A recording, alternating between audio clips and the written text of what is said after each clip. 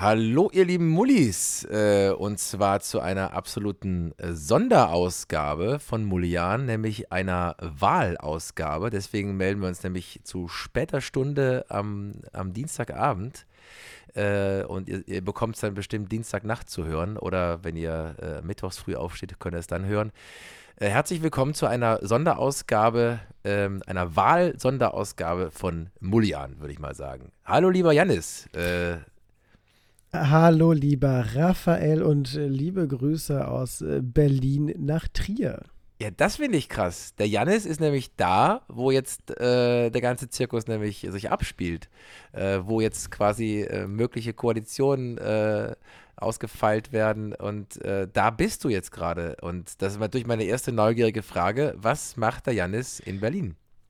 Naja, ich sorge dafür, dass Armin Laschet nicht Kanzler wird. Das ist mein Job in Berlin. Aber es ist kein Nein, geheimer Auftrag mehr, Jannis. Jetzt wissen es die Millionen Mulligan-Fans. jetzt wissen es alle. Nee, wir sind tatsächlich hier, um eine Freundin von uns zu besuchen, also eine gemeinsame Freundin von mir und Ronja. Deswegen sind wir hier und natürlich beobachte ich das Geschehen unweit meines Hotels, in dem ich mich befinde, von wo man tatsächlich auch zum Bundestag rüberschauen kann. Und ja, habe natürlich, wie du auch, ganz gespannt am Sonntag verfolgt, was da so passiert ist. Ja, krass. Wie ist es für dich? War das Wahlergebnis für dich vorhersehbar oder hast du's dir so gedacht oder hast du es dir so vorgestellt, wie es jetzt war oder warst du überrascht? Ich hatte es so befürchtet. Also ich war leider Gottes davon ausgegangen, dass die CDU doch noch relativ stark aufschließt zur SPD.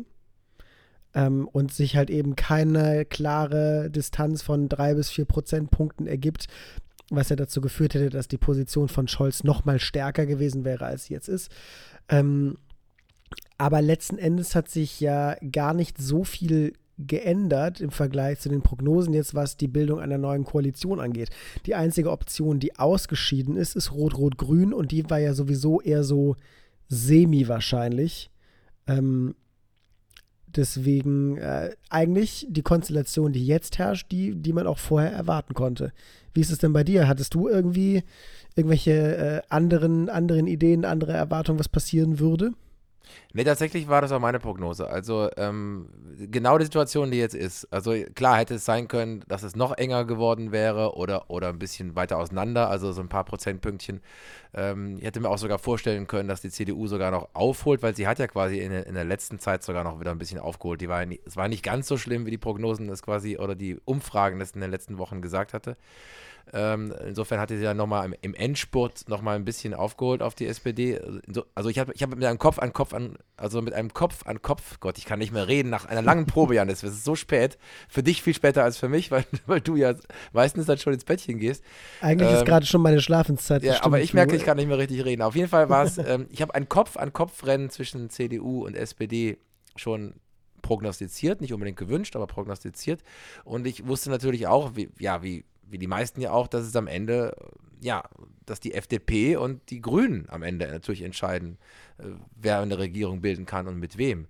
Und dass Laschet gut befreundet ist mit Christian Lindner und die das ja auch schon in NRW erfolgreich gemacht haben, ist klar, während die Roten und die Grünen natürlich auch lieber miteinander koalieren würden, ist jetzt die große Frage, was passieren wird. Also natürlich ist die Wunschkoalition mit dem Wahlsieger das zu machen. Nämlich die SPD ist ja, auch wenn auch gering, aber die SPD ist Wahlsieger und hat ja auch die größte Aufholjagd gemacht. In dem Sinne hat sie natürlich das Mandat zu sagen, so, wir bilden jetzt eine Koalition.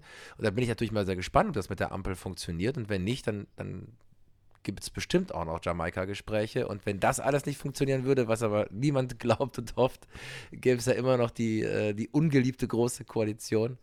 Denn mit einem Bundeskanzler Olaf Scholz. Keine Ahnung, also ich bin sehr gespannt, ob Grüne und FDP in irgendeiner Form zusammenkommen können. Weil war ja schon grundverschieden, aber wer weiß, vielleicht kriegen die das hin. Und ich bin ja auch sehr neugierig immer, Janis, und sehr ich finde es immer sehr spannend, wie Machtkonstellationen innerhalb von Parteien jetzt sind. Also die Frage ist ja auch, schafft es überhaupt Armin Laschet weiter CDU-Vorsitzender zu bleiben? Oder werden die den noch irgendwie, werden die da noch aufräumen in der CDU? Und das Gleiche bei den Grünen. Da munkelt man ja auch schon, dass Robert Habeck jetzt wieder das Heft in die Hand nimmt und möglicherweise sogar schon Vizekanzler werden will und dass man im Hintergrund schon solche Geschichten erzählt. Ich weiß nicht, was denkst du darüber? Ich finde es tatsächlich lustig, dass du gesagt hast, dass eigentlich die SPD jetzt das klare Mandat hat, die Regierungsbildung anzuleiern. Das sah Armin Laschet ja gar nicht so. Er hat ja zuerst gesagt, dass also er hatte zuerst halb durch die Blume, halb sehr direkt gesagt, am Wahlabend selbst ja noch, dass er schon das Mandat für die Regierungsbildung bei der CDU sieht, ne? Weil das dem Wählerwillen entsprechen würde, was natürlich Quatsch ist.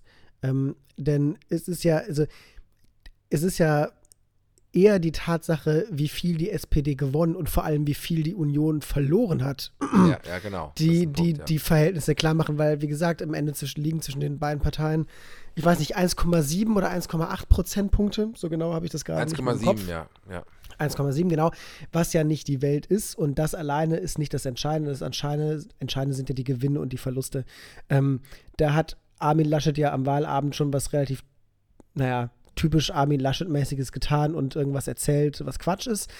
Und musste dann natürlich am nächsten Tag wieder zurückrudern, hat aber dann ja trotzdem auch gesagt, ja, also keine Partei ist gerade in der Position, ganz klar das für sich zu beanspruchen. Aber andere in seiner Partei, vor allem bei der CSU, also der Schwesternpartei in der Union, sehen das ganz anders. Denn der Söder hat klar gesagt, die SPD ist der Wahlgewinner und hat damit auch Anspruch darauf, den nächsten Kanzler zu stellen. Und also Söder und Laschet, das war ja nie wirklich brüderliches Miteinander. Söder hat ja immer, vor allem jetzt auch in der Phase kurz vor den Wahlen, gefühlt so ein bisschen gegen den Laschet gearbeitet. Das ist zumindest das, wie es sich angefühlt hat. Ja, und scheint diese Tradition jetzt fortzusetzen. Warum? Was da dann für Machtkalküls dahinter stecken, innerparteilich oder innerhalb der Union, das weiß man nicht. Aber sagen wir so, die Position, also wenn Laschet jetzt nicht Kanzler wird, wenn er nicht Grüne und FDP davon überzeugen kann, dass die CDU besser geeignet ist für eine Koalition als die SPD, dann sehe ich seine Position dramatisch geschwächt. Ja, das sehe ich genau wie du. Also Laschet hat nur eine Chance jetzt. Wenn er eine Koalition zustande bekommt, dann hat er noch eine Chance, glaube ich. Und wenn er das nicht zustande bekommt, dann ist er weg. Also dann wird die CDU sich erneuern. Und die CSU sowieso. Also ich meine, klar, Söder ist ja sowieso letztendlich ein Feind im eigenen Lager. Also, ne, der denkt ja immer noch, er hätte natürlich die 30% geholt, wenn man ihn zum Kanzlerkandidaten gemacht hätte. Also das spürt man ja auch, diese Rivalität. Und die CDU spricht eben nun mal nicht mit einer Stimme. Dann gibt es die ganzen Ost-CDUler, die ja auch sagen, aufgrund von Laschet ist die AfD so stark im Osten. Wenn wir einen anderen Kandidaten aufgestellt hätten, wäre das nicht. Also da gibt es ja wirklich sehr klare Formulierungen zu Personalwechsel. Also die CDU spricht nicht mit einer Stimme. Und deswegen, ich habe auch heute zum Beispiel zwischendurch zwischen den Proben habe ich mal so kurz Nachrichten geguckt, wo ich auch gemerkt habe, da hat man heute fast schon irgendwann mal kurz spekuliert und vermutet, dass man mit dem Fraktionsvorsitzenden, den man jetzt wieder neu gewählt hat, ob man da schon was gegen Laschet macht. Hat man aber nicht gemacht. Man hat diesen Brinkmann einfach verlängert für ein halbes Jahr, um die Situation zu stabilisieren. Ich denke mal, dass die CDU natürlich auch klug und kalkuliert vorgeht. Wie gesagt, weil Lindner und Laschet ja auch sogar persönliche Freunde sind, würde das ja die Koalitionsverhandlungen auch nochmal bestärken, wenn die FDP zum Beispiel jetzt mit der SPD und den Grünen nicht klarkommen, oder mit der SPD, sage ich mal in dem Fall, mit den Grünen müssen sie ja klarkommen, dann können die sich möglicherweise eher vorstellen, mit der CDU natürlich ihre Ziele umzusetzen, aber da machen dann die Grünen möglicherweise nicht mit. Das ist, das ist echt eine verzwickte und schwierige Situation. Ich kann mir aber auch notfalls vorstellen, es kann alles passieren. Worst-Case-Szenario für Laschet wäre, die CDU erneuert sich noch, bevor sie überhaupt in Koalitionsverhandlungen gehen, und dann kommen vielleicht ganz andere Leute ins Spiel. Das hat es ja auch zum Beispiel auch gegeben bei der SPD mit mit Martin Schulz, der dann irgendwie auch noch gerne Außenminister geworden wäre und der dann irgendwann weg war durch die verlorene Wahl. Und dann sind ganz andere Menschen in die Pöstchen gekommen, sage ich mal, bei der Großen Koalition. Ich finde sowas immer wahnsinnig spannend und interessant, wie da jetzt vorgegangen wird und wie lange das auch jetzt dauern wird, ist ja auch die Frage. Wie schnell kommt man da zu einer Regierungsbildung? Oder wird Angela Merkel noch die Neujahresansprache machen müssen? Das sind ja auch alles so Dinge. Das stimmt, das gibt da sehr viele offene Fragen. Also FDP und Grüne haben ja schon sehr schnell dann angekündigt, beziehungsweise die FDP, also Lindner hat ja schon relativ schnell angekündigt, dass er mit den Grünen in Vorsondierungsgespräche gehen würde, um sich da anzunähern, weil, wie du auch gesagt hast, er halt auch gesagt hat, dass zwischen Grünen und FDP in einem möglichen Dreierbündnis vermutlich die größten inhaltlichen Diskrepanzen herrschen, weil sie in sehr vielen wichtigen Punkten sich diametral gegenüberstehen und komplett unterschiedliche Ansätze verfolgen. Aber interessant war ja, dass Lindner trotz dieser Unterschiede und Diskrepanzen gesagt hat, dass er glaubt, dass man zusammen mit den Grünen eine zukunftsorientierte Koalition auf die Beine stellen kann. Was schon, also das klang schon nach einem sehr großen, wir wollen auf jeden Fall Dreierkoalition auch mit den Grünen machen. Ja. Ich glaube doch, dass das außer Frage steht, dass es so passieren wird. Die Frage ist halt zwischen Anführungsstrichen nur noch, wer wird der Dritte im Bunde sein? Also welche der beiden großen Parteien bietet sich genug an? Natürlich ist es so, das hat Christian hinterher auch immer gesagt, dass die innerliche Nähe zur CDU am größten ist. Ich kann mir nur beim besten Willen nicht vorstellen, dass sich die Grünen in eine Dreierkoalition mit FDP und CDU begeben werden, weil dann eigentlich mehr oder weniger gewiss wäre, dass sie quasi keine ihrer Ziele umsetzen könnten, weil sie dann immer inhaltlich in der Unterzahl wären, wenn es um große Entscheidungen geht, weil die CDU ja in vielen Punkten eine ähnlich konservative Richtung fährt, wie das auch die FDP tut, auch wenn die FDP sich natürlich als sehr innovativ verkauft, aber in manchen Dingen ist sie ja doch dann sehr zögerlich. Auf der anderen Seite, die FDP hat vor 4 Jahren schon einmal bewiesen, dass sie, wenn sie ihre Inhalte nicht vertreten sehen, Koalitionsgespräche auch einfach abbrechen und auf eine Regierungsbeteiligung verzichten, wenn ihnen das inhaltlich nicht weit genug geht. Aber deswegen wird es eben nicht nochmal passieren. Also, weil Lindner will nicht nochmal so dastehen. Also ich bin sicher, diesmal kommt es auf jeden Fall zu einer Koalition. Die Frage ist natürlich, mit wem, aber er wird das nicht mehr so platzen lassen, wie er es mal gemacht hat mit Jamaika. Also das wird er nicht ein zweites Mal machen. Deswegen weiß er auch, er muss jetzt zu einem Ergebnis kommen. Und ich fand es eben auch total spannend, was du gesagt hast, weil Habeck hörte sich genauso an. Ich habe mir in der Pressekonferenz auch den Habeck angehört. Die haben echt, also ich glaube, die FDP und die Grünen, die kommen tatsächlich zusammen. Obwohl sie so unterschiedlich sind, werden sie irgendwie ein Modell finden der Zukunft. Also wenn man ja auch die jungen Wähler so sieht, also es gibt ja Statistiken, die besagen, dass komischerweise hätte ich nie gedacht, also bei den Grünen habe ich mir das natürlich schon vorgestellt, dass die Grünen eigentlich Wahlsieger geworden wären, wenn nur, ich sag mal, nur Leute so um die 18 oder 20 oder so gewählt hätten. Aber auch die FDP. Also die FDP und die Grünen sind die meistgewählten Parteien bei den jungen Leuten. Also da gibt es auch nochmal ganz verschiedene Lager bei jungen Leuten, was ich nicht gedacht hätte. Nämlich an die Fridays for Future Generation denkt man ja dann vielleicht, dass die Grünen wählen würden. Und ich denke mir auch, wenn jetzt schon, ich sag mal, 13, 14, 15-Jährige wählen dürften, dann wären die Grünen bestimmt ganz, ganz vorne. Aber ich sag mal, bei jungen Leuten, so in den Anfang 20ern, gibt es auch viele, die die FDP wählen. Das ist also tatsächlich eine Zukunftskoalition, auch wenn sie sehr unterschiedlich ist, wenn die zusammenkommen. Aber dann ist natürlich die Frage, welche Partei setzt sich durch? Die Grünen würden natürlich gerne die SPD reinholen und die FDP würde gerne die CDU da reinholen, wenn die sich nicht bis dahin komplett selbst zerstört hat. Das hat die FDP ja mittlerweile auch schon. Also ich meine, nicht mehr Rezo ist der CDU-Zerstörer, sondern die CDU zerstört sich gerade im Moment auch selber, indem sie eben ja, sich komplett uneinig sind. Das ist ja auch noch der Fall. Und dann ist die Partei in dem Moment auch nicht regierungsfähig. Das kann ja auch sein, dass sie sich selber quasi rausmanövriert.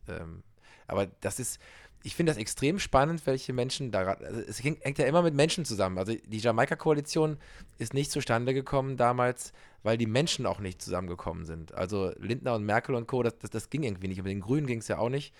Aber da ist ja jetzt völlig anderes Personal. Und ich habe das Gefühl, dass die besser miteinander reden und vielleicht eher auf den Nenner kommen können. Das ist die große Frage. Oder was denkst du? Das ist tatsächlich die große Frage. Gut, bei der CDU, die haben ja schon während des Wahlkampfes nicht mit einer Stimme gesprochen. Das, was ja ganz fatal nicht funktioniert hat. Ich meine, das ist natürlich immer ein Risiko, wenn man als Union antritt, die aus zwei Parteien besteht, weil auch CDU und CSU sich nicht immer grün sind und nicht immer die gleichen Konzepte vertreten und Meinungen vertreten. Und ich kann mir schon vorstellen, dass ein Christian Lindner und auch ein Robert Habeck und eine Annalena Baerbock sich im Zweifel eher dafür entscheiden, mit einer Partei zu regieren, mit der man auch vernünftig regieren kann, wo man nicht mit unterschiedlichen Meinungen beim Koalitionspartner auch noch umgehen muss, zusätzlich zu den eigenen Unterschieden zwischen den 3 Koalitionspartnern untereinander. Dass man das gerne ein bisschen einfacher haben wollte und dass bei der CDU das vielleicht nicht ganz so gegeben ist, wie das vielleicht bei der SPD wäre, die doch im Wahlkampf sehr einheitlich und sehr geschlossen aufgetreten ist. Deswegen ist das wirklich eine komplett spannende Geschichte. Also das ist eine Frage, die ich mir gestellt habe. CDU und SPD sind ja jetzt, obwohl sie die stärksten Parteien sind und die SPD ja auch der klare Wahlsieger ist, müssen sich ja jetzt trotzdem in den in den Koalitionsgesprächen so ein bisschen anbiedern. Ja, das ist das Krasse. Um mal Grüne und FDP davon zu überzeugen, dass sie der richtige Partner sind. Kannst du dir vorstellen, dass eine der beiden Parteien so versessen darauf ist, Teil der Koalition zu sein, dass sie sogar die Kanzlerschaft abtreten würde an Grüne oder FDP? Ist sowas denkbar? Das glaube ich nicht. Ich glaube auch, dass das nicht gefordert wird. Also das ist gar nicht die Forderung. Das kann ich mir wirklich nicht vorstellen, dass das passiert. Weiß ich auch gar nicht, geht das überhaupt? Ich glaube, das gehen würde schon, ne? Aber ich glaube nicht, dass das passiert. Aber ich glaube, und deswegen ist die CDU ja auch so zerstritten. Söder hat ja heute auch eine Pressekonferenz gegeben, dass die nämlich genau davor Angst haben, dass Laschet, nur um Kanzler zu werden, sich komplett anbiedern würde. Also, dass er wirklich sagt, ihr Grünen setzt alles durch, was ihr durchsetzen wollt, in Sachen Klimaschutz, FDP macht eure Finanzen und CDU macht irgendwas anderes noch. Und das will die CDU, CSU natürlich vermeiden, weil dann zerstört sich die Partei komplett. Also wenn sie gar nicht mehr zu dem steht, was sie im Wahlkampf gesagt hat, dann verlieren sie auch noch den Rest der Leute, die sie gewählt haben. Naja, gut, die Frage ist, was haben sie im Wahlkampf gesagt, außer wir müssen einen Linksruck vermeiden. Also viel Inhalt habe ich nicht gehört von der CDU im Wahlkampf, also eigentlich gar nicht. Also ich habe das Gefühl wirklich, jedes Mal, wenn ich Laschet gehört habe, hat er gesagt, wir müssen verhindern, dass Deutschland einen Linksruck erlebt. Das ist alles, was er erzählt hat. Ja, Laschet, ja, du hast recht bei Laschet, aber insgesamt die CDU hat natürlich ja auch, also es ging ja auch immer um Steuererhöhungen oder Nichterhöhungen und dies und das, also es gab ja schon so einige Sachen, wo gesagt wurde, da lassen wir nicht mit uns reden, so wie Scholz ja mit seinem Mindestlohn oder bei den Grünen gibt es ja auch, also so gewisse Sachen, wo sie sagen, da lassen wir nicht mit uns reden.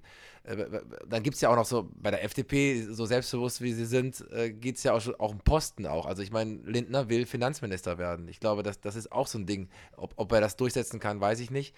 Und dann bei den Grünen geht es um die Vizekanzlerschaft, klar. Aber auch, Habeck soll auch interessiert sein am Finanzministerposten. Und dann geht es ja auch noch möglicherweise natürlich um den ja, wie nennt man das nochmal? Jetzt habe mein Gehirn, Janis, Meinst du Bundespräsident? Der Außenminister. Außenminister. Genau. Okay. Genau, also Außenminister ist ja meistens auch ein sehr, zumindest war es bisher immer ein sehr beliebter Posten. Vielleicht ändert sich das jetzt auch in einer neuen Regierung, dass man so ein Bundessuperministerium, ich sag mal, so ein grünen Ministerium macht, was weiß ich, für ein Klimaschutzministerium, was weiß ich, vielleicht wird es sogar sowas geben, das ist wirklich darüber haben die Grünen ja auch schon gesprochen, dass sie gerne so etwas hätten. Genau, also aber letztendlich wollen sie natürlich, also es geht natürlich auch immer um Macht, wie man merkt. Also die Vizekanzlerschaft, die wäre natürlich den Grünen vorbehalten, weil sie die meisten Stimmen haben. Und die FDP will dann eben, damit sie noch was vom Kuchen abbekommt, sagen, okay, dann machen wir hier Finanzen. Und das ist interessant, finde ich, was da jetzt hinter den Kulissen, auch wenn natürlich nach außen hin immer gesagt wird, über die Posten reden wir zu allerletzt, weil erstmal geht es ja nur um Inhalte, klar, aber natürlich wird darüber natürlich auch schon gesprochen und wo dann die größten Chancen für die jeweiligen Leute sind.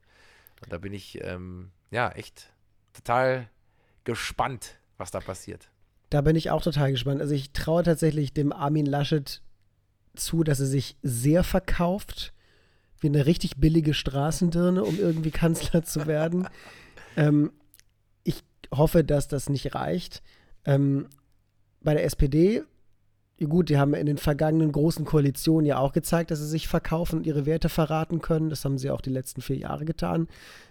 Aber da scheint mir Scholz vom Gefühl her ein bisschen weniger nachgiebig zu sein.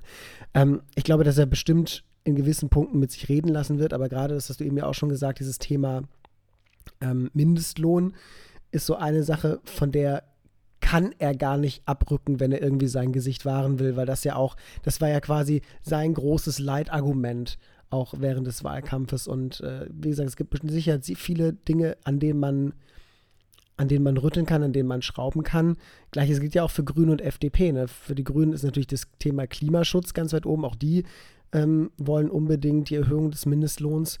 Bei der FDP ging es vor allem darum, um das Thema Steuern, keine Steuererhöhung und so weiter und so fort. Genau, aber weißt du, da sind CDU und FDP sind sich in Sachen Steuern einig und ja letztendlich die Grünen und die SPD auch, indem sie eben ja den Höchststeuersatz dann so ein bisschen erhöhen wollen. Und ich glaube, da wird es sicherlich trotzdem eine Einigung geben können, weiß ich nicht. Aber es geht schon um solche Grundsatzdinge. Natürlich. Inwiefern die sich da nahe kommen können. Ja, das ist echt. Bei Grünen und FDP ist es ja zum Beispiel so, die Grünen wünschen sich Entlastungen für Geringverdiener und dafür Steuererhöhungen und Vermögenssteuer für Gutverdiener. Die FDP schließt Vermögenssteuer und Steuererhöhung für Gutverdiener ja konsequent aus, wünscht sich aber auch eine Verringerung der Steuerlast für Geringverdiener. Da ist natürlich schnell bei der Sache zu sagen, okay, dann treffen uns in der Mitte und einigen uns auf Steuervergünstigungen für Geringverdiener. Dann muss man natürlich zwischen Anführungsstrichen nur noch einen Weg finden, wie man das finanziert, wenn es an keiner Stelle Steuererhöhungen geben soll, weil die FDP das ja nicht will. Das sind dann halt so diese Feinheiten, die dann ausbaldowert werden müssen, um zu schauen, ob man da sich irgendwo trifft, wo alle gleichermaßen unzufrieden mit sind. Das ist immer ein guter Konsens. Wenn alle denken, sie hätten verloren, dann ist es schon ein guter Kompromiss. Ja, das ist eben das Ding. Und am Ende, und das sagen ja auch alle Parteien, und da haben sie natürlich auch recht, das ist nicht nur so ein Gefloskel, eine Koalition darf nicht nur so ein Zweckbündnis sein. Also man muss sich da schon zusammenfinden und auch gemeinsam, ich weiß, Scholz hat es, glaube ich, gesagt, ich weiß nicht, wer es genau gesagt hat, man muss eigentlich, wenn man eine Koalition eingeht, auch über die 4 Jahre hinaus sich vorstellen können, dass man das machen könnte. Also dass man nicht nur einfach so ein notgedrungenes Zweckbündnis macht, wo sich alle dann gegenseitig bekriegen und sich die Schuld in die Schuhe schieben und dann auch mit Krisen nicht fertig werden. Und das wäre ja auch dann, sag ich mal, auch international gesehen ein geschwächtes Deutschland. Da ist man ja nicht richtig regierungsfähig, wenn man sich dann ständig bekriegt gegenseitig. Insofern muss man irgendwie zusammenkommen. Und deswegen spielen natürlich auch zwischenmenschliche Beziehungen, werden sicherlich neben den Inhalten auch eine Rolle spielen. Und ja, da gibt es eben diese Lager, von denen wir eben gesprochen haben. Also die Grünen haben ja eine klare Präferenz und die FDP hat auch eine klare Präferenz. Irgendjemand wird von dieser Präferenz abweichen müssen, damit was entstehen kann. Da bin ich echt gespannt. Das stimmt. Ich glaube nur, dass die Abneigung, also es ist so mein Gefühl, dass die Abneigung der FDP gegenüber der SPD nicht so immens groß ist wie die Abneigung der Grünen gegenüber der CDU. Ich glaube, dass da der Graben noch eine ganze Ecke tiefer ist, weil halt, wie gesagt, auch Laschet während seines Wahlkampfs immer wieder dieses Thema Linksrutsch und so weiter betont hat und da die Grünen ja auch mit eingeschlossen hat. Und das war ja auch irgendwie das und die Grünen sind eine Partei der Verbote und die wollen euch alle geißeln und so weiter, waren ja so klassische Wahlsprüche aus den Kreisen der CDU, wohingegen die FDP ja ihren Wahlkampf nicht darauf ausgerichtet hat, einzig gegen irgendwen zu schießen, sondern versucht hat, ihre Digitalisierungs- und Modernisierungsansätze so ein bisschen unterzubringen. Deswegen glaube ich, dass die CDU es sich während des Wahlkampfs schon mit den Grünen ein bisschen verscherzt hat. Das ist so mein Gefühl. Aber wie gesagt, Laschet ist ein kleiner Aal, der sich windet. Und vielleicht schafft er es doch, sich da irgendwie reinzuwinden, indem er. Ja. Aber das ist ja auch so ein spannender Punkt. Wir haben ja sehr viel über Laschet jetzt auch in letzter Zeit immer gesprochen und was. Oh ja. Ja, sehr begründet hast du ja auch sehr oft gesagt, wie dumm er sich da angestellt hat und so. Oder nee, du hast ja sogar Arschloch gesagt. Also, jetzt habe ich es mal gesagt. Jetzt hast du es gesagt. Genau, aber ich habe ihn eher so für tollpatschig, ein bisschen ungeschickt gehalten. Aber, und das ist eben, wenn man sich die Biografie von Armin Laschet mal anschaut, wenn man so ein bisschen verfolgt hat in den letzten Jahren, wie er an alle seine Posten gekommen ist, dann war er nie irgendwie erste Wahl. Ist noch nie jemand gewesen, wo gesagt hat, boah, jetzt kommt endlich der Laschet, auf den haben wir ein Leben lang gewartet. Sondern das war immer so, was ist das denn jetzt für einer so? Ich weiß noch, als ich zum ersten Mal mitbekommen habe, dass der plötzlich NRW-Ministerpräsident wurde, habe ich mich auch gefragt, was wollen die jetzt mit dem so? Und so hat er sich ja immer durchgewurschtelt. Der ist zum CDU-Chef geworden, hat sich eigentlich gegen einen Friedrich Merz und so durchgesetzt, der eigentlich favorisiert war. Dann die Kanzlerkandidatur gegen Söder, wo eigentlich umfragetechnisch völlig klar war, dass das eigentlich der Söder machen müsste. Da hat er sich eben, weil er so gut vernetzt ist in der Partei, hat er dafür gesorgt, dass er sich da durchsetzt, obwohl seine Umfragewerte ja von Anfang an schlechter waren. Und das ist der ewig unterschätzte Mensch oder nicht gemochte Mensch, wie jetzt auch. Ich meine, es gibt ja wahnsinnig viel Shitstorm gegen ihn überall im Netz. Aber den darf man nicht unterschätzen. Der kommt am Ende trotzdem mit sowas noch irgendwie raus oder durch und deswegen finde ich es so spannend. Ich finde, alles ist möglich. Also dass er in ein paar Wochen nicht mehr CDU-Chef ist, bis zu, er kann Kanzler werden. Also da ist für mich alles drin. Da hast du recht. Armin Laschet ist wie so ein Bandwurm. Der hat sich die Partei eingefangen und der hat sich da richtig schön eingenistet und ist da gewachsen und immer größer und größer geworden. Und jetzt ist halt die Frage, ob man ihn rausschneidet oder ob er sich endgültig festsetzen kann. Was natürlich eine spannende Frage. Und wie du schon gesagt hast, es wird sehr, sehr davon abhängen, ob er es irgendwie schafft, den Kanzlerposten zu erringen oder eben nicht. Und dann bin ich gespannt, was mit ihm passiert, denn ich bin ebenfalls sicher, dass er nicht die Rolle eines Oppositionsführers einnehmen wird, wenn die CDU in die Opposition muss.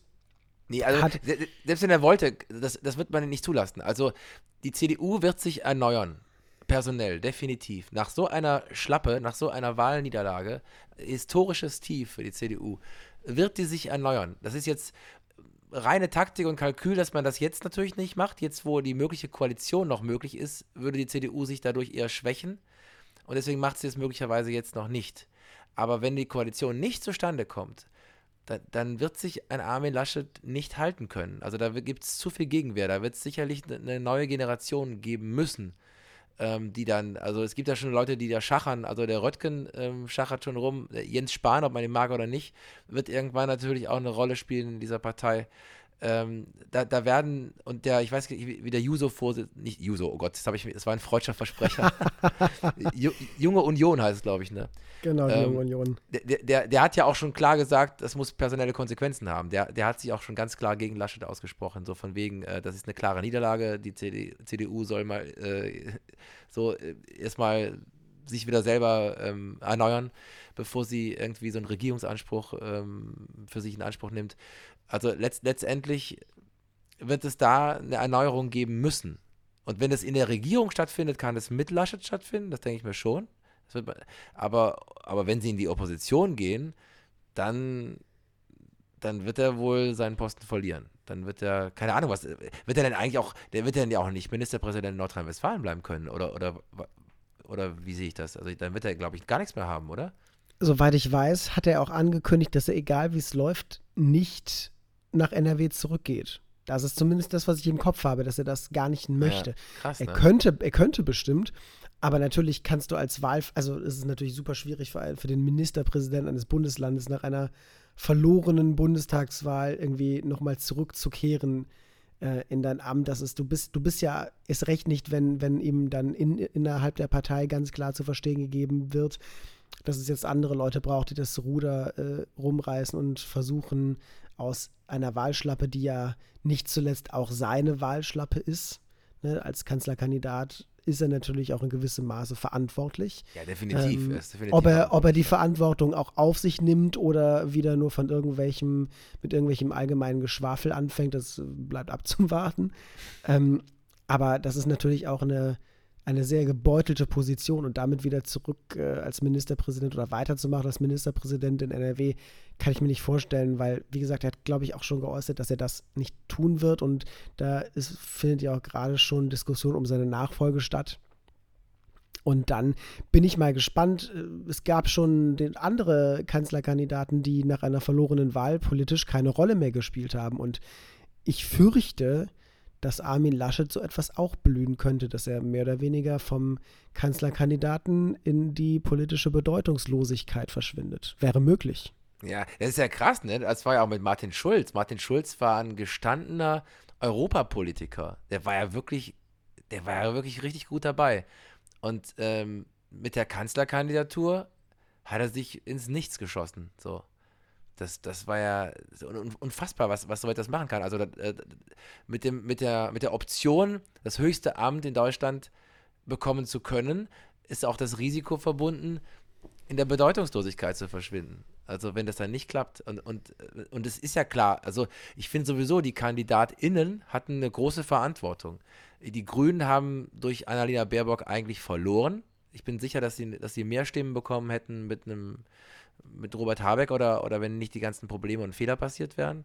Die SPD hat durch den Kandidaten den Aufschwung bekommen. Also Olaf Scholz ist definitiv auch wirklich ein Wahlsieger und hat seine Partei ganz nach oben geholt. Deswegen hat er auch so ein gutes Standing in der Partei. Also alle wissen, dass sie ihm das auch verdanken. Und bei Armin Laschet sagt man eben auch, er ist letztendlich schuld am Debakel. Man sagt natürlich auch, Söder mit, also auch Söder, also die ganzen Streitereien haben es auch nicht leichter gemacht. Aber ja, er hat auf jeden Fall Verantwortung. Die muss er tragen. Also er ist das Gesicht dieser Wahlschlappe. Deswegen hat er auch nur diese eine Wahl. Jamaika oder das war's. Erstmal. Keine Ahnung. Das ist schon krass irgendwie auch. Dreckiges politisches Geschäft, lieber Janis. Auf jeden Fall. Ich meine, du hast schon recht, alle Menschen, PolitikerInnen, die sich da bewerben um das Amt des Kanzlers oder der Kanzlerin, gehen ein gewisses Risiko ein. Aber es ist natürlich nochmal ein viel größeres Risiko, wenn du antrittst für die Partei, die letzten 16 Jahre diesen Kanzler gestellt hat, beziehungsweise diese Kanzlerin gestellt hat. Da ist natürlich ein extrem hoher Erwartungsdruck mit verbunden, vor allem wenn es um eine Partei geht, die immer komfortabel oder lange Zeit sehr komfortabel über der 30%-Marke gewesen ist und damit quasi unangefochten Nummer 1 in Deutschland gewesen ist. Und wenn du halt derjenige bist, der mitverantwortlich dafür ist, dass die Partei historisch abstürzt. Ich meine, das ist nicht alleine eine Wahlniederlage von Armin Laschet, auch wenn er mit Sicherheit einen sehr großen Teil dazu beigetragen hat, durch die Art und Weise, wie er sich präsentiert hat, dass er halt eben für viele, auch CDUler, nicht der starke Kandidat ist, den man sich gewünscht hat. Nicht krisenfest, also offensichtlich nicht krisenfest, offensichtlich dazu neigt, in Drucksituationen sich unclever zu verhalten, und das ist die seichteste Formulierung, die du mich je verwenden hören wirst. Ja, was ist denn mit dir los? Armin Laschet. Weichgespülter Jannis, das ist die Uhrzeit bestimmt. Das ist die Okay, eigentlich ich glaube, es ist die Uhrzeit, denn eigentlich müsste ich sagen, ein Kandidat, der in Drucksituationen bewiesen hat, dass er vollkommen ungeeignet ist, dieses Land zu führen und vor allem dieses Land international zu vertreten und sich durchzusetzen. Bei Angela Merkel konnte man ja immer vorwerfen, dass sie innerdeutsch nicht viel gemacht hat, sondern gewartet hat. Weil sie das auch konnte. Sie konnte Situationen aussetzen und sich dann dadurch durchsetzen, und das hat sie halt auch international geschafft. Egal, was man von ihr hält, jeder, der mit ihr verhandelt hat, europäisch und weltweit, wusste halt, die Frau hat einen Standpunkt und die wartet so lange, bis sie kriegt, was sie wollte oder bis es ihr zumindest ausreicht.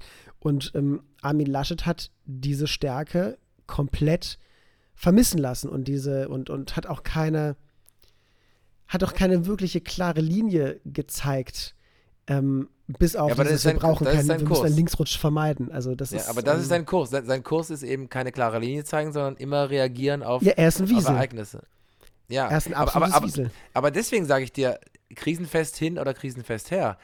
Letztendlich ist es aber genau das, was ihn ja immer ausgemacht hat. Dass er immer in Situationen, wo man ihn schon abgeschrieben hat, hatte er immer zumindest so eine Art Machtinstinkt, der immer funktioniert hat. Das finde ich nämlich eben spannend. So eine Art Bauernschleue vielleicht auch. Aber es ist, der hat ja in den Momenten, wo man immer gesagt hat, der hat keine Chance, das war ja immer wieder so, nee, nicht der Laschet so. Und dann wurde es der Laschet. Und weil er eben dann so einen langen Atem hat und dann irgendwie doch das Ding irgendwie noch durchgeboxt hat, auf Biegen und Brechen. Das ist dann nie glanzvoll, es ist dann immer irgendwie so ein bisschen schäbig, aber ja, keine Ahnung, also ich meine, es gibt auch so ein bisschen Helmut Kohl-Vergleich, obwohl es vielleicht auch, ja, da muss er erstmal in die Fußstapfen hineinwachsen, aber Helmut Kohl war ja immer so ein bisschen das Landei aus Rheinland-Pfalz. Der wurde ja auch von vielen belächelt und dann hat er sich ja auch 16 Jahre lang gehalten und ja, der wurde sehr oft unterschätzt damals. Und hatte, ja, und ich meine, er hat neben den ganzen Skandalen, die er hatte, ist er trotzdem ja jetzt der Kanzler der Einheit, sage ich mal. Und musste auch erstmal bringen, diese 16 Jahre, die jetzt ja auch Merkel gebracht hat ja Helmut Kohl auch schon gebracht. Und Merkel hat natürlich ein ganz anderes Format intellektuell, ist auch klar. Und auch Scholz hat ein anderes Format. Auch Söder kann sich ganz anders ausdrücken und sich verkaufen. Aber trotzdem, ich bin froh, dass Söder auch nicht zur Wahl steht. Also ich möchte ihn nicht als Kanzler haben. Das wäre mir einfach ein unangenehmer Mensch so. Aber ja, also ich bin mal sehr gespannt, lieber Jannis, wenn wir dann in 2 Wochen oder so die nächste Folge machen, was bis dahin passiert ist. Also das kann sich ja von Tag zu Tag auch alles sehr ändern oder es wird sich sehr zäh und sehr lang ziehen. Das ist, Also ich glaube tatsächlich, dass es relativ schnell gehen wird. Also ich glaube nicht, dass sich das über ewige Wochen hinziehen wird. Also vor allem, weil Christian Lindner und die FDP, die ich als vielleicht größte Hürde gesehen hätte bei Koalitionsgesprächen, sehr schnell hat verlautbaren sagen, wie ich das eben auch schon gesagt habe, dass sie sich gut vorstellen können, zusammen mit den Grünen eine Zukunftskoalition zu bilden. Was unfassbar warme Worte sind, die sie sich da gegenseitig gesagt haben. Und das war ja fast schon wie zweite oder dritte Base beim Dating. Also die sind sich ja schon plötzlich sehr, sehr, sehr nahe gekommen. Und wenn die es schaffen, ihre Hürden so ein bisschen zu beseitigen, glaube ich, wird tatsächlich dann die Wahl des dritten Partners relativ fix gehen. Ich hoffe persönlich, dass es die Ampel wird und nicht Jamaika, weil schlicht und ergreifend wir uns in einer Situation befinden, wo wir Änderung und Wandel bräuchten und ich glaube, dass wir mit einer Jamaika-Koalition nicht den Wandel bekämen, den wir brauchen. Schlicht und ergreifend und ich glaube, dass da das Potenzial bei einer Ampelkoalition einfach höher ist als bei Jamaika, weil die CDU halt nur mal eben keine Partei ist, die Dinge anpackt, wenn alle denken, sie müssten angepackt werden. Aber da ich ja nicht wählen darf und du ja, glaube ich, auch nicht. Deswegen, also Mullian kann nur mullen darüber, leider. Aber ist ja auch gut, also wir mullen wenigstens drüber. Also wir dürfen ja leider nicht wählen, obwohl wir in diesem Land wohnen, leben, arbeiten. Finde ich auch echt immer krass. Also ich meine, ich wähle in Belgien, obwohl mich die belgische Politik nicht wirklich betrifft, wenn ich ganz ehrlich bin. Aber du könntest doch, also du wohnst doch oder du hast deinen Lebensmittelpunkt doch schon lange genug in Deutschland, um die deutsche Staatsbürgerschaft zu beantragen und dann auch wählen zu dürfen, Ich bin da ein Mullian, lieber Janis. Also, ich sehe keinen Grund, meine Staatsbürgerschaft zu verändern. Ich könnte jetzt eine deutsche Frau heiraten, dann könnte ich, glaube ich, die doppelte Staatsbürgerschaft beantragen. Oder das ging vielleicht, weiß ich nicht. Ach, geht das nicht auch einfach so, die doppelte Staatsbürgerschaft? Nee, das geht nicht für ein EU-Land. Also es geht entweder oder. Also wenn du in einem EU-Land lebst, entweder oder. Also oder eben durch familiäre Verhältnisse, was weiß ich, oder Ehe oder also es gibt da gibt es schon Möglichkeiten, aber ich könnte jetzt nicht die doppelte Staatsbürgerschaft beantragen. Das heißt, ich kann auch keine politische Karriere anstreben. Sonst könnten wir auch mal antreten, Janis, als als Mullian als Partei fände ich auch gut. Genau, Mullian, die neue Partei, wer weiß das. Wird nur gemullt, nichts gemacht. Genau, so wie quasi in jeder anderen Partei, nur wir stehen dazu. Ja, eben. Das wäre eine schöne Satirepartei. Da würden wir der Partei, nämlich die Partei, würden wir Konkurrenz machen, die ja auch die Wahrheit sagt eigentlich letztendlich. Nämlich, die bringt irgendwie, die Dinge klar auf den Tisch. Die waren aber jetzt bei diesem Wahlkampf irgendwie so gar kein Thema gefühlt. Nee, stimmt. Aber was zum Beispiel auch ein Thema war für mich als Ex-Berliner und du ja jetzt ja im Moment zumindest kurzzeitiger Wahlberliner, zumindest für ein paar Tage, die Berlin-Wahl war ja auch wahnsinnig spannend. Da war es am Wahlabend, waren die Grünen mal ganz kurz vor der SPD. Also es war ein Kopf-an-Kopf-Rennen zwischen zwei Frauen, der grünen Spitzenkandidatin, ich weiß gar nicht mehr, wie sie heißt, ehrlich gesagt, und Franziska Giffey von der SPD. Und dann hat es sich sehr spät am Abend erst wirklich dann rauskristallisiert, dass die SPD mit der Nase vorne liegt. Und das ist auch schön zu sehen, dass in den großen Städten wie Berlin natürlich auch die Grünen wirklich ganz vorne liegen können und letztendlich auch fast regiert hätten. Und die SPD natürlich auch vorne ist. Die SPD ist ja wirklich Wahlgewinner überall. Dann gab es ja noch Mecklenburg-Vorpommern, es war ja wirklich ein Sieg wie früher so. Das war eine richtige, da ist die SPD ganz vorne mit dabei. Also die SPD hatte richtig was zu feiern, sage ich. Oder das haben die, glaube ich, lange nicht mehr erlebt. Das war ja auch alles parallel noch. Dann gab es in Berlin noch eine Volksabstimmung zur, Gott, hilf mir mal, Janis, weißt du was, worüber ja, die es ging um die Enteignung von großen genau. Wohnkonzernen. Und ich glaube, die haben sogar dafür gestimmt, oder? Die BerlinerInnen. Olli sagt mir jedes Mal, ich soll dir sagen, dass diese Form von Gendern auf Audio nicht funktioniert. Und du die Doppelnennung verwenden sollst, damit man das besser versteht. Nee, also WählerInnen, so sagt man das, auch Audio. Ja, also die Wählerinnen und Wähler aus Berlin haben sich ja mit, ich glaube, 56% oder so, irgendwie sowas, knapp, irgendwas mit 50 auf jeden Fall dafür ausgesprochen, was natürlich noch nichts konkret tut. Das ist ja lediglich ein Signal an die Mehrheit im Berliner Senat, damit etwas zu tun. Was dabei rumkommt, muss man dann mal sehen, vor allem weil die SPD mit Franziska Giffey sich ja ganz klar dagegen ausgesprochen haben, weil sie sagen, Enteignung ist nicht die Lösung des Problems, da muss man mal schauen, was da passiert. Aber ja klar, die SPD hatte einen sehr erfolgreichen Wahlkampf geführt anscheinend. Über diese zwei Bundesländer im Osten, wo die Verhältnisse ein bisschen anders sind, möchte ich gerne schweigen, denn das ärgert mich nur, da fange ich nur an, mich aufzuregen. Und dafür ist es zu spät am Abend, um mich aufzuregen. Das will ich nicht tun. Wir sollten mal immer abends die Folgen aufnehmen. Da bist du so ganz weich und liebevoll. Nein, aber das wollen die Mullians nicht. Die Mullians wollen einen Part, der Arschloch sagt und sich aufregt. Nee, aber so auf Kuschelkurs mit Armin Laschet, so. Da schenke ich dir so ein Armin Laschet Kuschelbärchen oder so. Bitte. Nee, du warst heute so liebevoll zu Armin Laschet. Ich dachte mir, hey, was ist mit dem Jannis los? Was ist denn? Ach, man, auf Leute, die am Boden liegen, soll man nicht noch rumtrampeln. Also ich habe möchte ich ihn so ein bisschen von der Leine lassen.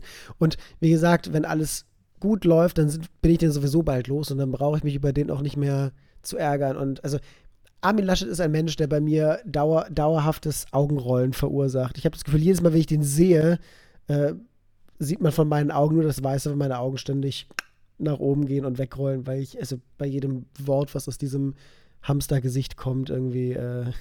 Oh Gott, jetzt hab ich was gesagt. Jetzt hast du was losgetreten. Jetzt kommst du noch mit Boshaftigkeit hier. Ja. Hamstergesicht. Wie ist das eigentlich bei dir in Trier gewesen? Hast du da geschaut, wie da die Ergebnisse waren? Das ist auch eine spannende Geschichte, weil, also ich habe das Gefühl, ich sehe nur noch rot, aber rot im SPD-Sinne, weil ich habe tatsächlich hier eine Kandidatin auch kennengelernt und unterstützt, Verena Huberts, ganz tolle Frau, die hat das Startup-Unternehmen Kitchen Stories gegründet. Ist da jetzt kurzzeitig auch ausgestiegen, weil sie nämlich eine politische Karriere angestrebt hat. Und er hat auch schon in Berlin gelebt und kommt aber aus Trier und lebt jetzt in Trier und Berlin und ist hier für den Bundestag, hat sie hier kandidiert. Und ich fand das total spannend, mal so einen Bundestagswahlkampf aus nächster Nähe mitzubekommen. Und sie hat tatsächlich, und das ist auch historisch hier in Trier, nach 19 Jahren CDU-Direktmandat, hat sie das Direktmandat für die SPD hier geholt mit 33%. Also wirklich sehr viele Prozentpunktchen vor der CDU. Und zieht jetzt in den Bundestag ein. Also insofern hat die SPD hier, wie gesagt, nach 19 Jahren zum ersten Mal den Sieg eingefahren für den Trierer Kreis hier. Und man merkt wirklich ein Umdenken nämlich Richtung Rot, klar, Richtung Modernität und dann Richtung Jung auch und Richtung Frauen. Also ich finde so, die Gesichter der Wahl sind jung, sind Frauen, also wenn man jetzt nicht die SpitzenkandidatInnen nur sieht, sondern insgesamt, wenn man sich so ein bisschen umschaut, wer jetzt auch so in den Bundestag einzieht. Die SPD hat wahnsinnig viele neue junge Leute, die jetzt mit in den Bundestag kommen. Und da passiert auf jeden Fall ein Wechsel. Unabhängig davon, was jetzt für eine Regierungsbildung sein wird, ist das Vorzeichen, finde ich, für einen großen Umschwung, einen großen Wechsel. Ich bin sicher, dass in 4 Jahren die Welt nochmal ganz anders aussehen wird, dass die Grünen noch stärker sein werden und vielleicht auch die FDP, weiß ich nicht, aber auf jeden Fall passieren da ganz neue Dinge. Ich meine, letztendlich gibt es ja in Deutschland jetzt mittlerweile Verhältnisse, über die wir in Belgien nur schmunzeln könnten oder generell in Europa. Ich meine, Deutschland beklagt sich, dass sie jetzt in Dreierbündnisse gehen müssen, was ja schon längst Realität ist in anderen Ländern, dass man nicht mehr mit 2 Parteien allein koalieren kann und das ist für Deutschland jetzt völlig neu. Die müssen sich mal Belgien angucken, wo gefühlt 17 Parteien miteinander koalieren müssen, weil Flamen und Wallonen ja keine gemeinsame Partei haben, sondern alles immer aufsplitten. Da gibt es dann zweimal die Grünen und zweimal die Liberalen und zweimal die Sozialisten und zweimal dies und zweimal das, die sich da alle irgendwie zusammenraufen müssen. Und in Deutschland läuft denen schon der Schweiß runter, weil es zum ersten Mal 3 sein sollen. Das ist aber da können wir Belgier nur drüber lachen. Ja, das ist es eben. Und guck mal, aber das ist übrigens auch ein positives Fazit dieser Wahl. Unabhängig, was man jetzt von den Linken denkt oder nicht. Ich hätte jetzt ihnen gegönnt, obwohl die sind ja sogar drin, die sind ja so ganz knapp durch Direktmandate reingekommen, ja. obwohl sie nur bei 4,9% sind. Aber guck mal, die AfD ist zumindest, sage ich mal, ein bisschen schwächer geworden, weil es auch natürlich auch noch andere Parteien jetzt gab, die im rechten Rand gefischt haben. Aber das ist zum Beispiel, das finde ich wiederum sehr erleichternd und schön, dass solche Randparteien nicht jetzt die große Rolle spielen, sondern es sind Parteien der Mitte, also egal wo man jetzt politisch steht, sind es Parteien, mit denen man leben kann, sage ich mal, die jetzt koalieren, die jetzt möglicherweise miteinander koalieren. Und das finde ich wiederum beruhigend, auch wenn das trotzdem verschiedene Lager sind, klar, aber das sind Parteien, mit denen man leben kann, auch mit dem Personal dieser Parteien, finde ich, kann man leben. Und es ist nicht mehr, die stärkste Oppositionspartei wird nicht mehr die AfD sein. Das ist ja auch schon mal sehr angenehm. Das ist tatsächlich ein absolut großartiger Erfolg, dass das so ist. Also bei uns in Essen war es tatsächlich wahnsinnig interessant. Also die SPD hat klar gewonnen. Die waren in Essen mit über 30%. Aber du bist ja auch im Pott, ne? Du bist ja im Pott. Genau, ich bin im Pott, das ist altes Arbeiterviertel und so weiter. Ich glaube, die haben fast 9% oder 8,5% sind die vor der CDU, dann die Grünen und FDP. Also die Reihenfolge ist gleich, ist identisch zur bundesweiten Wahl. Aber was ich besonders spannend finde, ist, wenn man sich so eine Wahlkarte anschaut von Essen, wo die einzelnen Wahlbezirke aufgeteilt sind, ist es tatsächlich so, dass der komplette Essener Norden, es ist wie in der Mitte einen Strich gezogen. Alle Wahlbezirke im Essener Norden rot, alle Wahlbezirke im Essener Süden schwarz. Nur ein einziger Wahlbezirk, Essen Süd, ist grün in der Mitte. Das ist der Wahlbezirk, in dem ich wohne. Das ist die grüne Bastion zwischen komplett rot und komplett schwarz. Und was ich sehr schön finde, unser Wahlbezirk ist, glaube ich, einer der Wahlbezirke, wo die Stimmen für die AfD mit 4,2% mit am niedrigsten in ganz Deutschland sind, was ich sehr schön finde. Ja, sehr, sehr krass. Ja, da leben wir in ganz unterschiedlichen Regionen gerade. Das ist echt interessant. Weil in Trier hat sich wirklich was verändert diesbezüglich. Wie gesagt, was ja sehr CDU-lastig war, was sich jetzt komplett verändert hat. Und bei dir ist es eben, ja, so eine Tradition auch, dass es so ist. Und man darf ja auch nicht vergessen, hier in Rheinland-Pfalz gibt es ja die Ampel, ne? Also unter Malu Dreyer. Das heißt, deswegen ist Malu Dreyer war übrigens auch die ganze Zeit jetzt in Berlin. Die war gar nicht in Rheinland-Pfalz jetzt während der Wahl. Auch der FDP, weiß gar nicht, wie er heißt von der FDP, der ist ja Keine auch mit Ahnung. bei den Verhandlungen dabei hier von der FDP in Rheinland-Pfalz, weil die nun mal sehr erfahren sind in Sachen Ampelkoalition. Also die sind nun mal auch immer miteinander im Gespräch, die Parteien. Und das sind natürlich gute Verhandlungsführer und Führerinnen. Weißt du, wie der heißt? Keine Ahnung. Also ich auf jeden Fall bin da nicht ist so auch drin. gerade ständig, der gibt gerade ständig Interviews. Also ist auch, glaube ich, stellvertretender FDP-Vorsitzender. Aber alle Namen habe ich dann doch nicht. Gott, schlimm. Aber Schlimm. Aber wie gesagt, was jetzt letzten Endes passiert, ist natürlich reine Spekulation. Und wir haben jetzt es geschafft, doch wieder fast eine Stunde zu spekulieren, obwohl wir uns ja eigentlich vorher überlegt hatten, wir quatschen flott ein halbes Stündchen. Aber wie das so ist, wenn man gemütlich mullt, ist recht abends.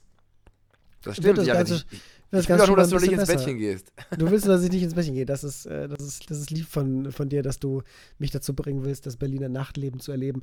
Aber ich muss sagen, es ist ja einfach zu idyllisch, um nicht vor sich hin zu schlummern. Und das will was heißen, wenn man in Berlin unterwegs ist. Denn idyllisch ist diese Stadt vermutlich an den allerwenigsten Orten, muss man sagen. Ja. Ja, ich schaue hier aus meinem Hotelzimmer auf den Berliner Zoo runter und gucke Ja, ich kenne dieses Hotel. und Das sich ist ein kraulen ganz toller Blick, den du da hast. Also Ja. da gibt es ja auch, da wo du in dem Hotel bist, gibt es oben die Monkey Bar. Monkey Bar und das. Die Monkey Bar, ja. Genau. Und daneben ist noch ein Restaurant, ich vergesse mal, wie das heißt. Neni, glaube ich. Ja, das ist übrigens ein sehr erfolgreiches Konzept, das es auch in anderen Städten das mittlerweile auch gibt. Ich weiß gar nicht, wo es zuerst war. Ich weiß gar nicht, ob Berlin die erste Stadt war, die es gemacht hat. Auch in Köln gibt es da ein ganz tolles, auch sehr zu empfehlen, in München. Das ist schon sehr geil. Also ich mag auch diesen Stil.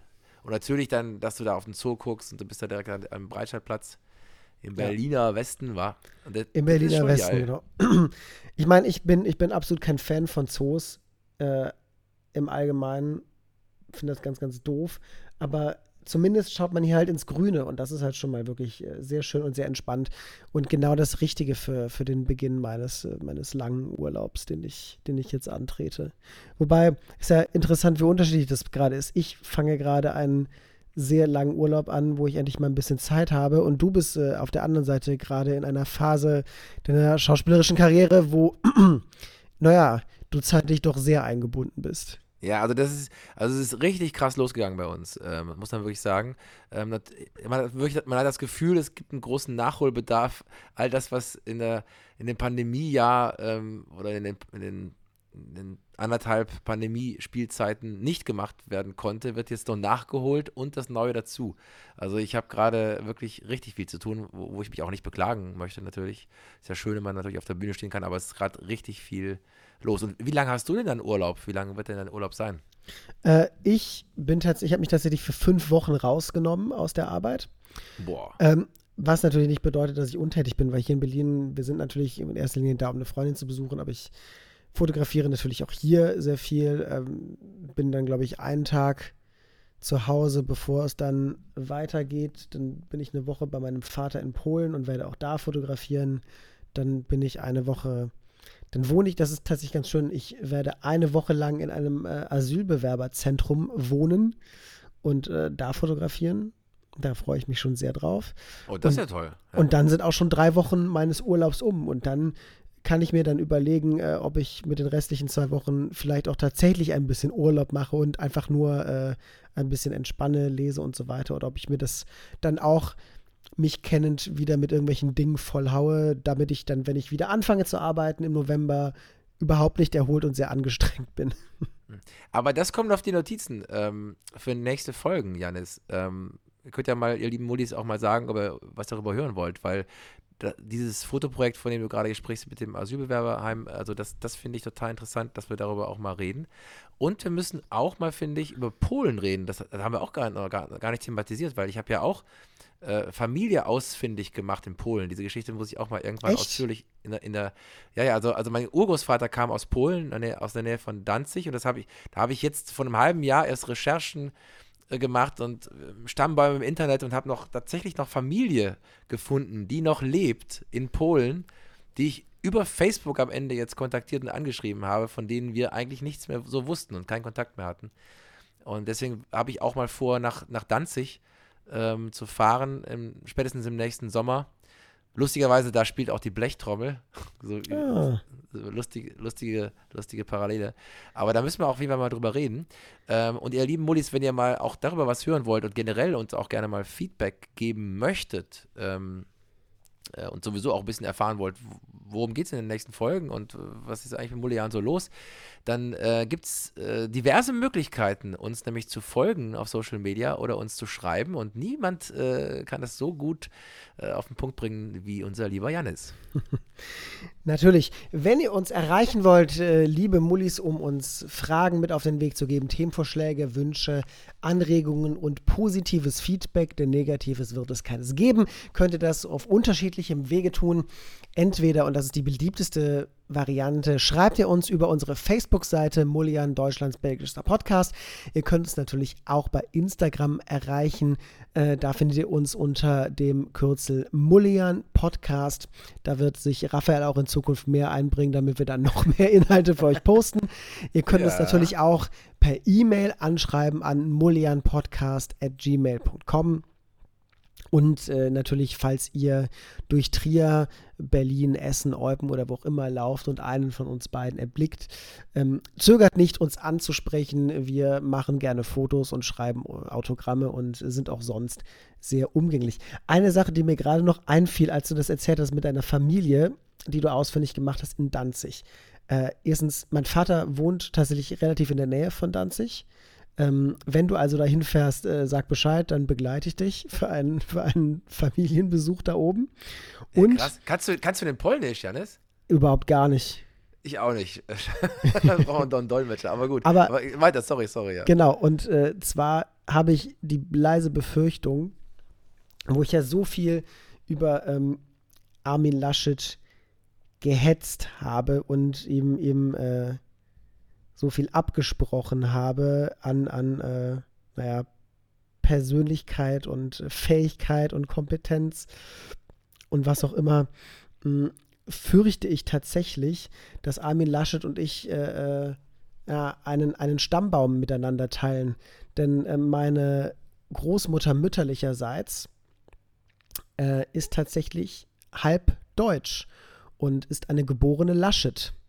Und ich glaube, ihre deutsche Familie stammt ebenfalls aus Burtscheid, wenn ich mich nicht täusche, wo ja auch der Armin herkommt. Also ich sehe, guck mal, da steht alles auf der Liste hier. Also das wäre jetzt was, wenn du jetzt verwandt bist mit Armin Laschet. Wobei ich mir gerade nicht sicher bin, ob ihr Vater oder ihre Mutter aus Deutschland kam. Wenn ihr Vater aus Deutschland kam, der ja Laschet heißt, könnte es sein.